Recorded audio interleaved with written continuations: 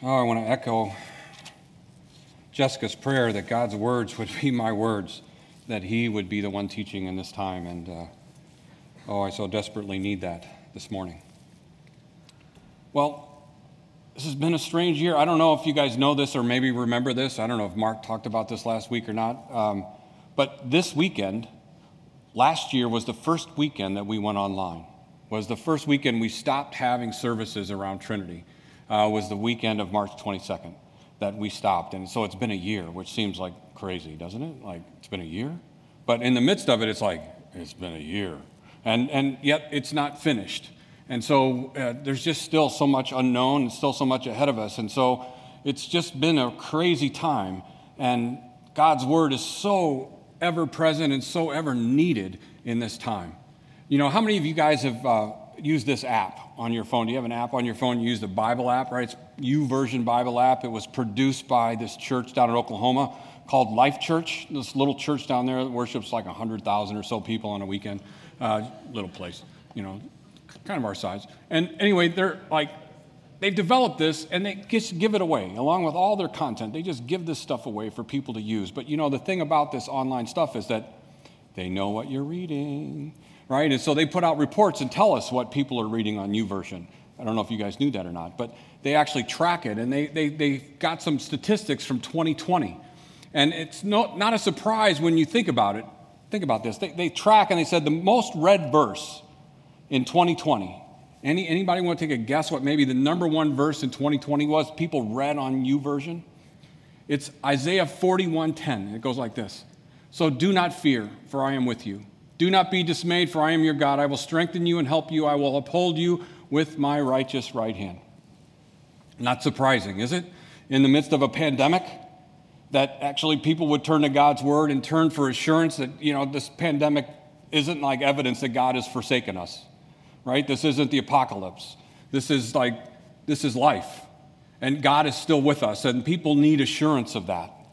And in fact, it's crazy because they said that their searches, the Bible app searches, you know, you could search for scriptures and search for words like that, increased in 2020 by 80%. The searches on the Bible app.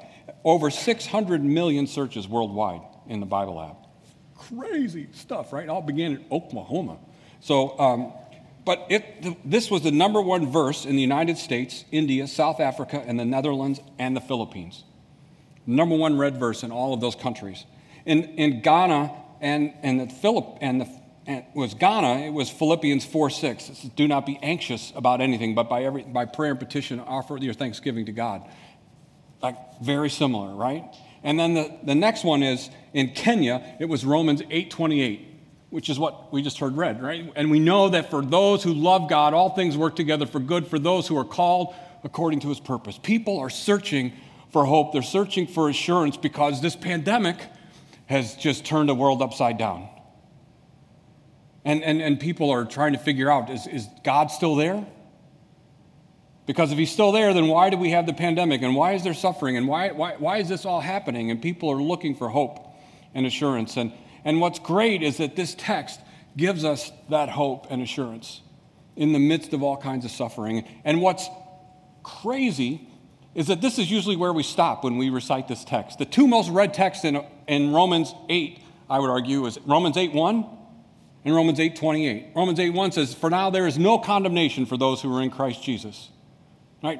Now, no condemnation. And then this one, right? That in all things God works for the good of those who love Him and are called according to His purpose.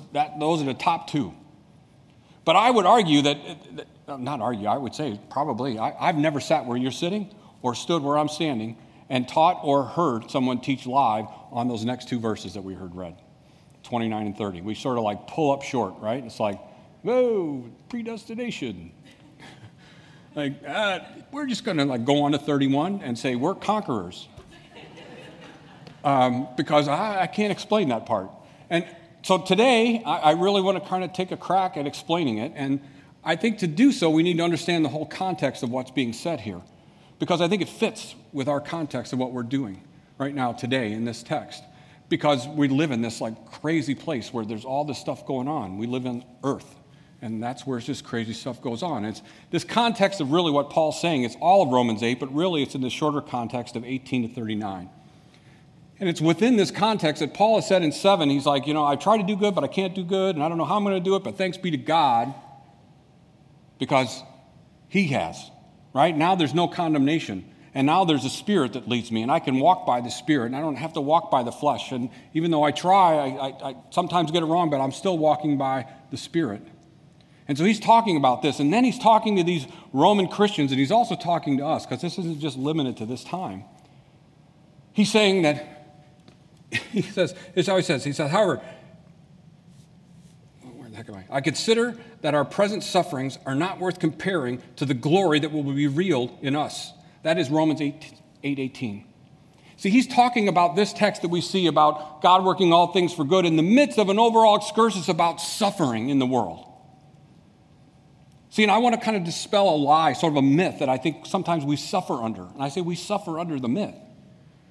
Because I think we sometimes believe that the more we're like Jesus, the easier life will be. The more we're like Jesus, the less we'll suffer. And that's just not what this word says. I mean, Jesus told his disciples, in this world you will have trouble. But take heart, I've overcome the world. They will persecute you. In fact, they're going to kill most of you. But take heart, I'm with you. In fact, if you follow after me, you're going to have a joy that can't be replicated in this world, but following me in the midst of your suffering. And Paul says right here to these Roman Christians, do not let the circumstances of this life convince you that God has forsaken you. Why did Jesus tell his disciples that they're going to be persecuted, they're going to suffer? Because they would.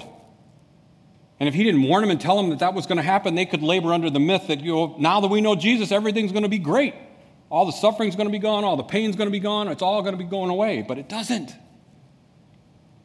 But there's hope, and there's joy in the midst of the pain, hope in the midst of the suffering, because something greater is coming. That's what Paul's trying to tell them, and that's what he's trying to tell us. Because here's what he says. He says there's going to be suffering, there's going to be frustration, there's going to be bondage to decay, and there's going to be groaning in the pains of childbirth. That's what life is going to be like. But there's hope. And these verses that we're going to look at today in 28 to 30 is the really central part of this hope that gives us this assurance that regardless of circumstances, God is with us. He's not forsaken us. We said 2 weeks ago, remember Rusty Funk was here, and he said, these kids in Bolivia, we labor under this other myth in the world that if you have less, you are less. It's just not true. We fall into that same myth here in the United States. But we also fall into that myth that if you suffer less, you must have a greater faith. Right? The greater your faith, the less the suffering. The smaller your faith, the greater your suffering. And that's a lie. And that's what Paul said, that's what Jesus said, that's what all of Scripture is teaching us. In fact, I was listening to a sermon once, and this preacher got up and he's talking about how he actually became a preacher. Actually, he became a pastor. And it was the pastor of his church that asked him to be a pastor. And they were at dinner with him and his wife, and they left dinner, and his wife says, I think you should do it. And he's looked at her and he said, have you read what's in here? He says, because people that follow Jesus, they suffer. Have you read what's in here? Well, apparently, he still became a pastor because there's joy in the midst of it. And that's what Paul's saying. We can be assured in the midst of whatever's going on in our life, your suffering doesn't say God has forsaken you. It says that you're human. It says that you live in a fallen, broken world where the whole of creation is groaning as in labors of childbirth, waiting for the sons of God to be revealed so that the creation could be made new again. Ooh. Right? I mean, that's what he's saying. And trying to remind us that actually we have assurance. And all of creation is waiting for us and saying, yes, you should also be assured. We just can't wait for all of you to be revealed. He tells us that he works all things, the good and the bad, for our good. for those who love him are called according to his purpose. But then he goes on to say this. For those God foreknew, he also predestined. And he conformed to the image of his Son, that he might be, that is Jesus, the firstborn among many brothers and sisters. And those he predestined, he also called. Those he called, he also justified. And those he justified, he also glorified. And there's such promise and hope in this text, because it really tells us who in verse 28 Paul's talking about. He's talking about those in the church. He's talking about those who believe, who call Jesus Lord and Savior. Those are the people that God is working for the good of. And this tells you how he identifies those. He starts off with this word. He says, foreknew. This word foreknew, this foreknowledge, is a God knowing ahead of time. God knowing from eternity past to eternity future, which is like crazy. But before you were born, before the earth was created, before time was created, God knew you. He sees from beginning of time to the end of time, because the time will come when time will end and eternity will be back, and God exists outside of this, and he sees it all. It's his foreknowledge, his being able to see. That he says then he predestines those that he sees to be conformed to the image of his Son, to look more like Jesus. God has determined that. That word predestined means to decide ahead of time, to determine ahead of time, to preordain you ahead of time, to set you apart ahead of time, to look like Jesus. And those he predestined, he also called. He chose. Remember Jesus in 6:44 says, you didn't choose me, but I chose you. The Father, you didn't come to me, but the Father drew you. The Father called you to me. Those that he foresaw and predestined, he called to Jesus. And he also justified. You guys have been around for the last 6 or so months. We've been talking about this word. This word means to be declared righteous. That word righteous is that relationship word. That we're in a right relationship with God, and the fact that we're in that right relationship with God is all due to God and the work of Jesus. Because Jesus lived the life in the right relationship with God that we couldn't live, and now he gives that to us. He gives us the righteousness of Jesus. And because we have the righteousness of Jesus, we are justified in his sight today. Not someday, but today. And those he justified, he also glorified. Glorified meaning as we will be. We are now, but not yet. We are now, but we're not yet. These words have tripped so many people up because we look at them and we try to figure them out and try to describe them, and some of these are like beyond our understanding. And so I think one of the best ways, some of the greatest theologians have looked at these and said, I think the thing we have to understand is what we don't know before we start saying what it is we do know. And I want to kind of illustrate it this way. You guys know this symbol here? Like infinity, right? It's this mathematic symbol that means endless, boundless, without end. That's really what it means. You could say that about a whole set of numbers, negative and positive, they can go on infinitely. You could say that about a line, right? A line goes on infinitely. Something that has a beginning isn't infinite, it's finite. It had a beginning. It can go on, but it had a beginning. That's what infinity is. It's something boundless, without end. Now, here's what some of the greatest mathematicians will tell you. That there's really no such thing as an actual infinite. Now, pay attention. I don't want to lose you guys. There's no such thing as an actual infinite. There can be a theoretical infinite. Right? It used to be thought that the universe was eternal. That it always has been, always will be, that the universe was infinite. But now, what do we know? There was a beginning. Right? Once there was nothing, and now there's something. And now we find out that the universe isn't infinite. It's finite. In fact, science is telling us, as Scripture has always told us, that there'll be an end. So this time will come where everything will come to an end in this world, and so it's finite. And so why do I say that? Why do I say that? Because you and I are finite. right? There was a beginning. So we are finite creatures. But see, math says there's really no actual infinite, although what's interesting is not all mathematicians agree with that, which is surprising. I thought math was exact, but apparently not. But they don't all agree, but some of the greatest mathematicians say it is. But here's the thing.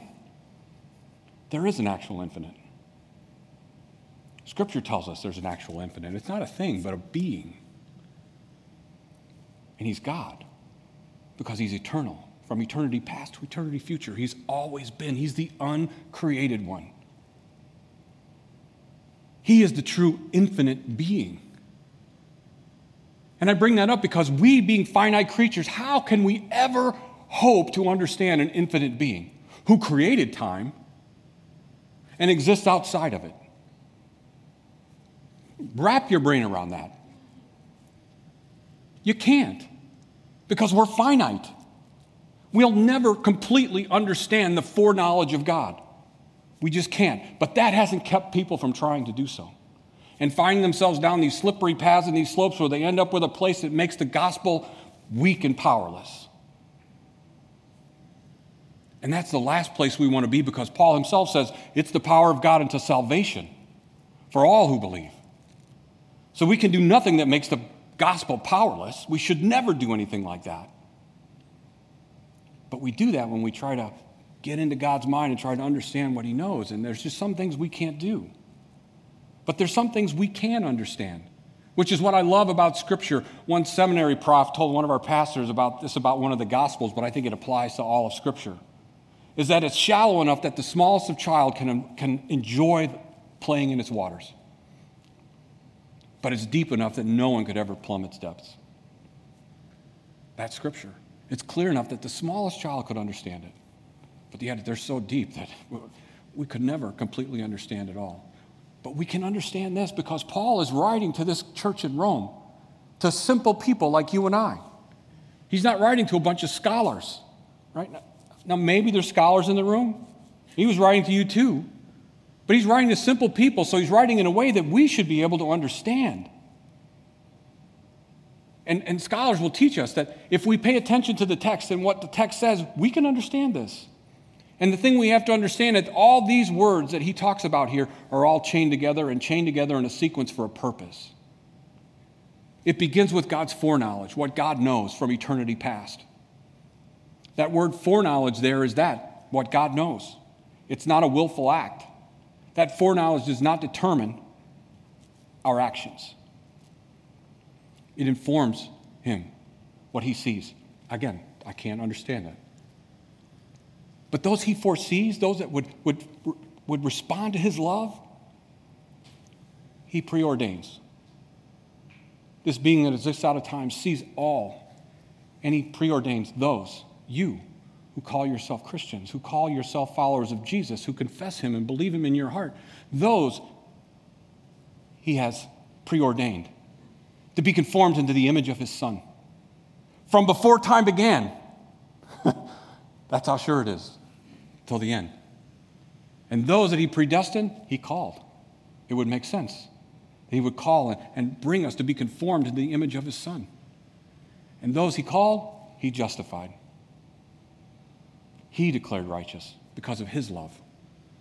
And those he justified, he glorified. To be created in the image of his Son.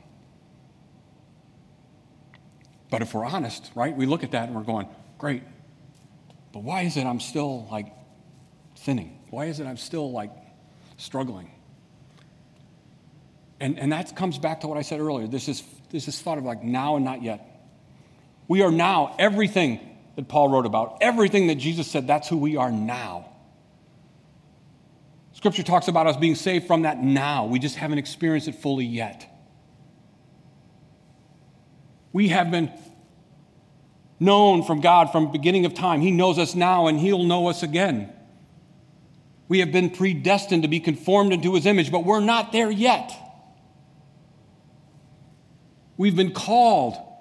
We've been justified, fully justified, but we still experience the presence of sin in our life. But one day we will truly be glorified, and not only will we know it, but we'll actually see it. 1 John 3:2 says, one day we will see him as he is, and each other as we are, as he really truly created us to be. But we're not there yet. But here's the thing. You can rest assured in these verses that you will be. That's what Paul's saying. That's what Jesus has said. There's no level of assurance, right? There's no this faith gets you in and this faith gets you higher. You can be assured that this is your future.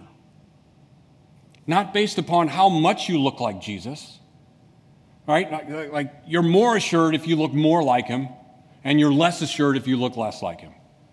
No, he's saying you can be as assured now as the moment you came to faith. The moment you were baptized, the moment the gospel produced faith in you, you have the same assurance as the greatest of believers. You can rest assured with that. God has seen it from the very beginning, and he chose you. And he wants each of you to know. You can rest assured. You don't have to worry and fret and fuss and wonder, am I good enough? Am I strong enough? Do I have enough faith in every little thing that happens? And maybe I'm sick because of this, and maybe no. We're sick and we suffer and we die in this world because we live in a fallen, broken world. Yeah, we suffer because of the sins that we commit. We do experience the consequences of those sins, but there's so much in this world that is out of our control that we suffer under. But none of that dictates your faith. It is God himself that dictates that. And so Paul says this to us. He says, you are not who you were created to be. You are not yet who you were created to be, but you are closer now than you've ever been. You are closer now than you've ever been to seeing yourself glorified as God sees you now. And one day, he says, you will see that.